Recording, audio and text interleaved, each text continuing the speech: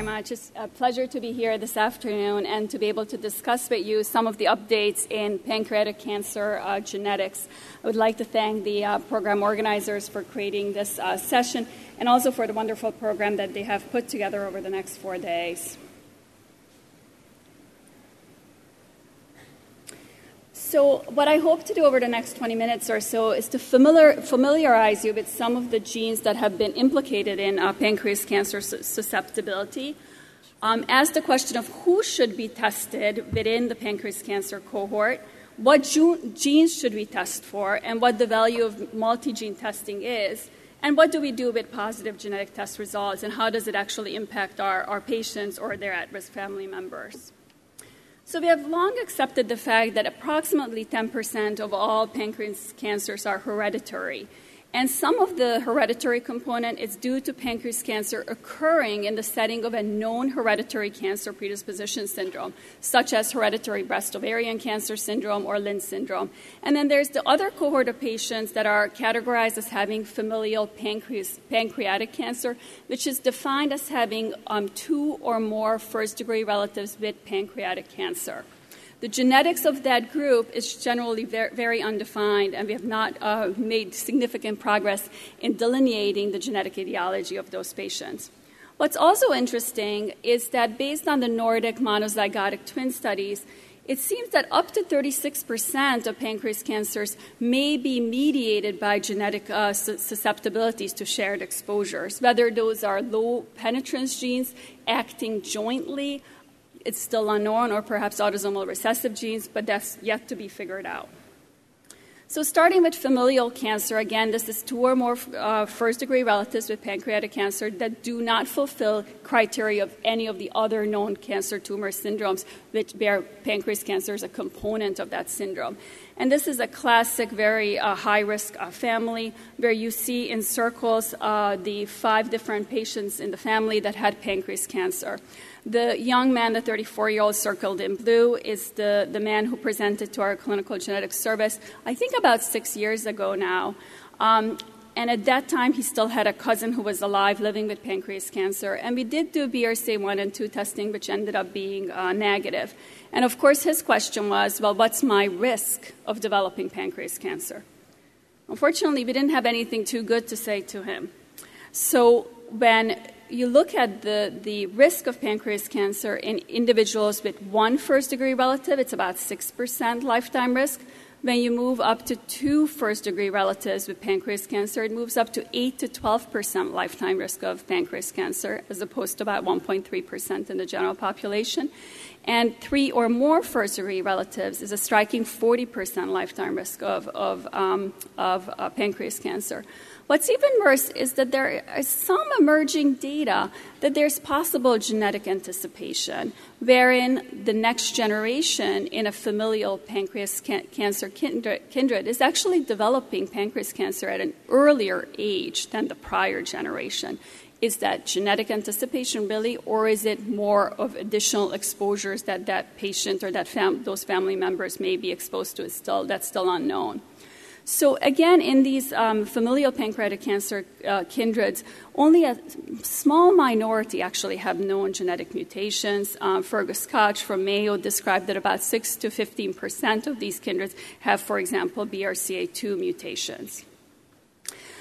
Because of this, there has been a real drive to try to discover additional genes associated with familial pancreatic cancer. This is an enormous effort put together by Hopkins, but it's a multi-institutional effort where they actually did whole genome germline sequencing of nearly 600 families with familial pancreatic cancer who were already tested for some genes clinically. And what you see is, unfortunately, not anything so striking.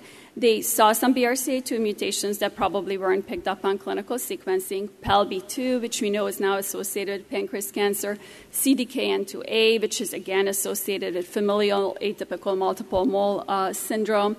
And they did see an emergence of ATM mutations, with ATM accounting for about 3 or 2.8% of familial pancreatic cancer kindreds. But as you can see, some of the other candidate genes weren't so striking, and none of the follow-up studies panned out as any of these being really high-risk pancreatic cancer susceptibility genes. So there's still a lot to be learned in this cohort of patients.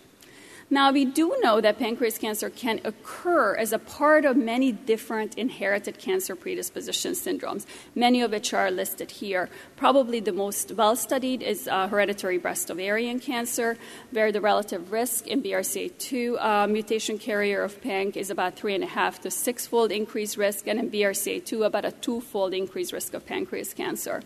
For Lynch syndrome, data from nearly 10 years ago now suggests a cumulative lifetime risk of about 3.7%.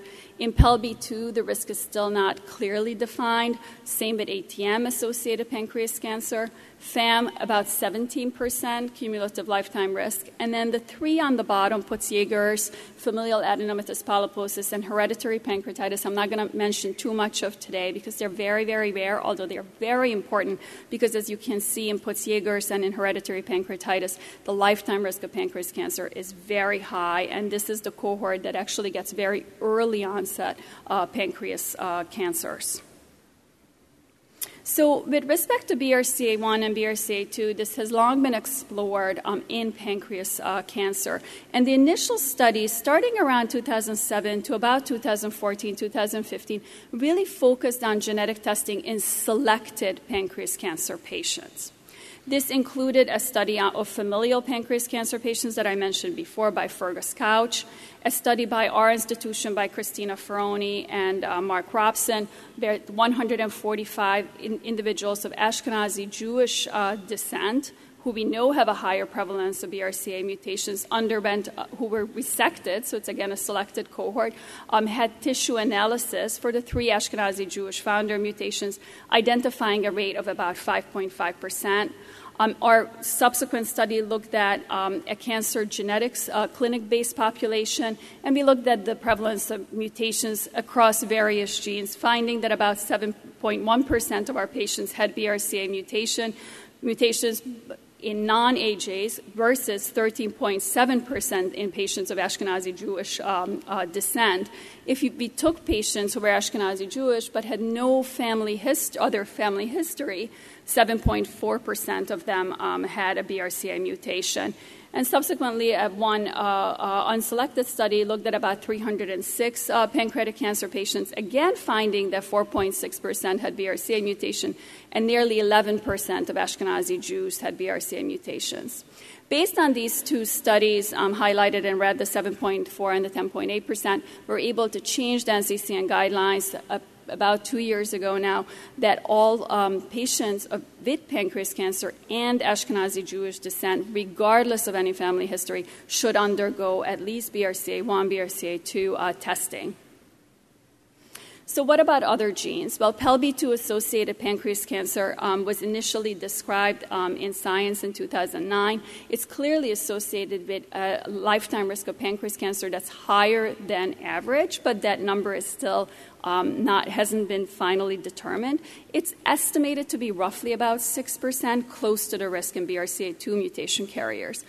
Of course, there's also an associated breast cancer risk in this population of up to 40% lifetime risk, and potentially ovarian cancer risk, with recent data suggesting that there might be a link. Other pancreas cancers within other syndromes is Lynch syndrome, as I mentioned before, again about a 3.7 lifetime risk of pancreas cancer in patients with Lynch syndrome, probably a little bit higher risk if you have a family history of pancreas cancer in a Lynch kindred. And more recent data from the Europeans suggest that the pancreas cancer risk is actually higher in MLH1 as opposed to other mutation carriers. It's thought to account for about 1% of all pancreatic cancer patients. And this is extremely important because of the availability now of immunotherapy, which really changed how we treat our Lynch-associated cancers that are advanced, and most pancreas cancer patients obviously have advanced disease, giving them the potential of actually benefiting from immunotherapy treatments. So how do our current guidelines fit the needs of our patient populations, and what are the current guidelines for when to do testing for our pancreatic cancer patients? So the NCCN pancreas guidelines are quite vague. they say that you should refer to genetic counseling patients who have pancreas cancer who are young, have a family history, or those of Ashkenazi Jewish descent.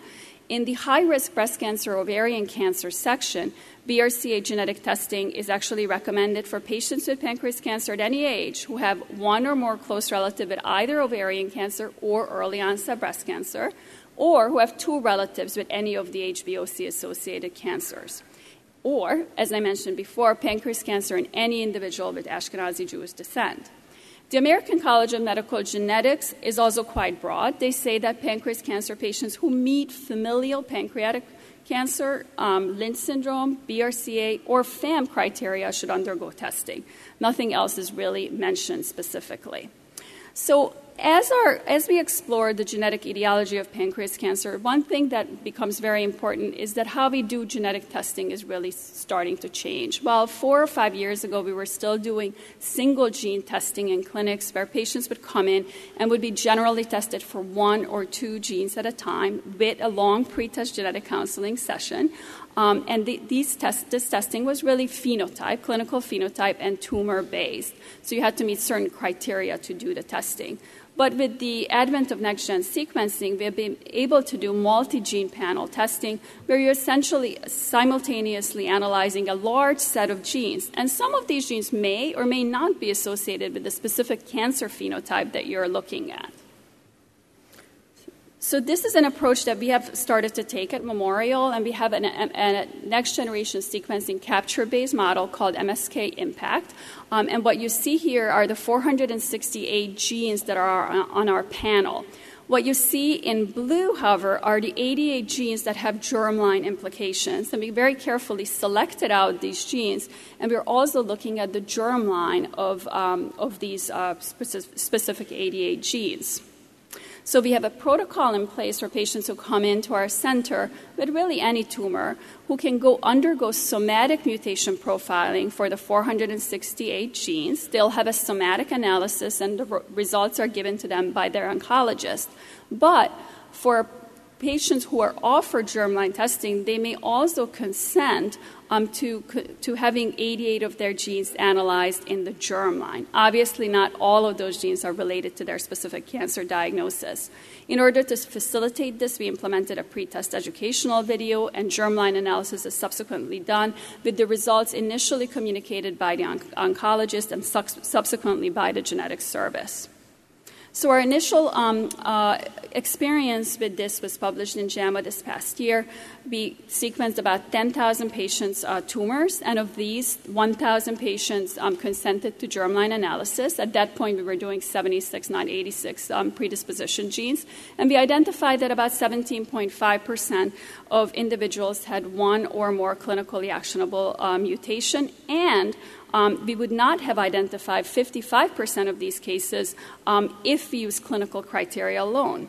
And what became striking is if you look at our specific breakdown of mutations, is that in pancreas cancer, the uptake, the pickup rate of a pathogenic mutation was about 25%. So through the efforts of May Lowry and Eileen O'Reilly, we significantly expanded this cohort of pancreatic cancer patients, and it, in fact, reported our results recently in JNCI. We sequenced 615 exocrine pancreatic cancer patients. They underwent both somatic analysis and germline analysis, and we identified that about 20% of them had pathogenic germline mutations in one of the 76 genes that I showed you before. 8.1% of these were BRCA1 or BRCA2, with a higher frequency in BRCA2 than BRCA1, and about 18% of our Ashkenazi Jewish patients had BRCA mutations. An additional 4.1% of patients harbored other pancreatic cancer-associated genes, including ATM, CDKN2A, the Lynch genes, and others like PELB2, STIK11, and P53. There were obviously also non-pancreas cancer-associated genes, some of which are listed here. What was really interesting is that with coupled somatic and germline analysis, we are also able to look at whether the actual germline mutation was truly involved with cancer development. So we looked for loss of heterozygosity and copy number assessment in the tumors and identified that in about 60% of BRCA and BRCA2 and 60% of BRCA1, there was, in fact, loss of heterozygosity within the tumor. Same with ATM, about 62% of those patients with ATM germline mutations also had loss of heterozygosity in the tumor, suggesting that, in fact, those mutations were associated with the pancreas cancer development. There were also some other genes, for example, CHEK2, where we also saw some loss of heterozygosity. CHEK2 is not a pancreas cancer susceptibility gene to our knowledge, but could it be that these CHEK2 mutations actually contributed to the patient's cancer? That's food for thought and for more exploratory studies. Interestingly, and very importantly, 41% of these patients did not meet current genetic testing criteria for pancreas cancer. In 2018, in addition to our study, there were two large other studies of unselected pancreas cancer patient populations. The first one was published in JCO, where they found that 3.9% of patients with PANC had germline mutations based on a 32-gene panel. And other studies found that about 13.5% of patients had, pancreas mutations in genes using a 22-gene panel that included the pancreas cancer genes. While you know that there is a different rate of or prevalence of germline mutations in these studies, I think some of it can be explained by a little bit different populations. So, for example, in our population, we had 20% Ashkenazi Jewish descent, which obviously increases the rate of BRCA1 and BRCA2, and even other Jewish found their mutations. But what's important is that in 2 of the 3 studies, the majority of patients who had pathogenic germline mutations did not meet current clinical criteria for genetic testing. So what are the implications if we find one of these mutations? Why do we care? Well, clearly there will be more presentations on PARP inhibitors and other treatment of BRCA-associated pancreas cancers. But in general, we know that BRCA is predictive of response to platinum agents. There are multiple studies suggesting this. And obviously, response to PARP inhibitor is an active area of clinical investigation, with many clinical trials open and many of the efforts being led by Dr. O'Reilly at our institution. One of the most interesting studies this past year was a study by Susan Domchak from University of Pennsylvania comparing the outcome of BRCA and PELB2 positive versus mutation negative patients, suggesting that overall survival was improved if patients with pancreas cancer received platinum, but not if they did not receive platinum, suggesting that, in fact, BRCA is a predictive marker predicting for an increased response to platinum. And there are other studies, like the Golan study before, suggesting the same thing. So should we potentially lower our threshold for germline genetic assessment in pancreatic adenocarcinoma? This was an editorial that we wrote based on some of the findings of the studies over the last year, that about 4 to 13% of unselected pancreatic cancer patients have pancreatic cancer-associated mutations listed here. And a large fraction of these, again, do not meet clinical testing criteria. I would argue that this is almost more important data than what the somatic findings are in pancreas cancer, where the somatic findings haven't been able to drive the treatment as much as the germline findings in pancreas cancer.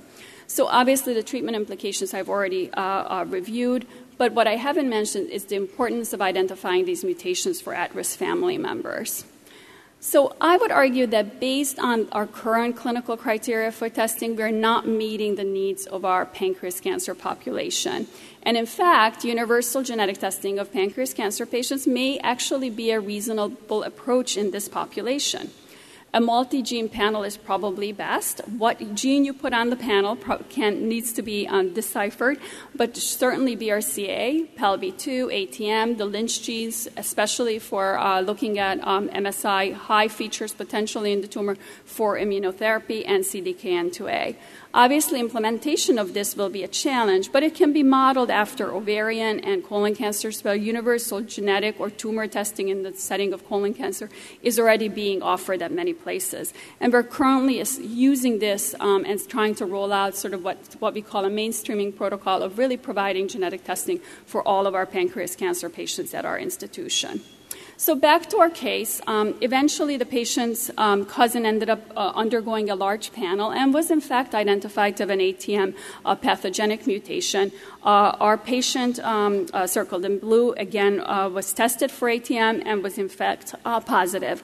So now he knows he has the cancer risk, and what will he do with that? So obviously our efforts in pancreas cancer screening haven't been as fruitful as we had hoped.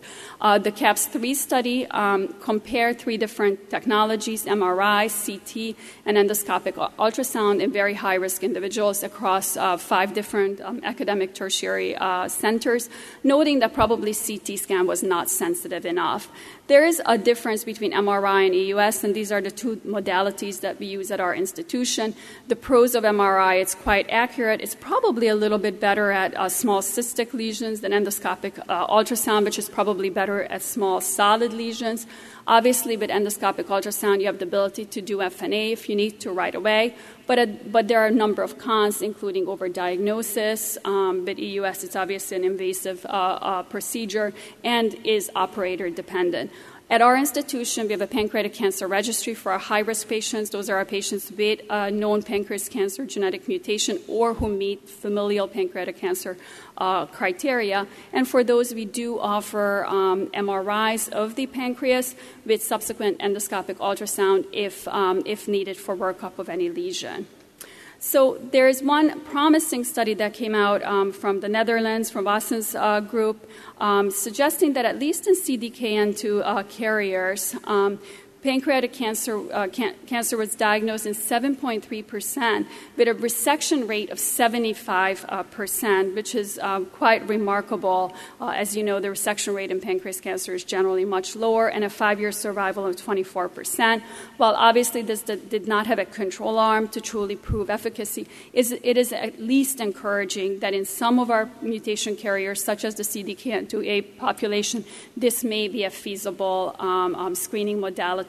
In our studies at Memorial, we have not been fortunate to demonstrate efficacy in our BRCA carriers, who are our largest group of patients in our pancreas registry. So to summarize, only a fraction of familial pancreatic cancers have an identifiable genetic mutation despite whole genome sequencing. Studies have repeatedly now demonstrated that a substantial proportion of germline mutations are actually missed because the patients do not meet clinical criteria for testing.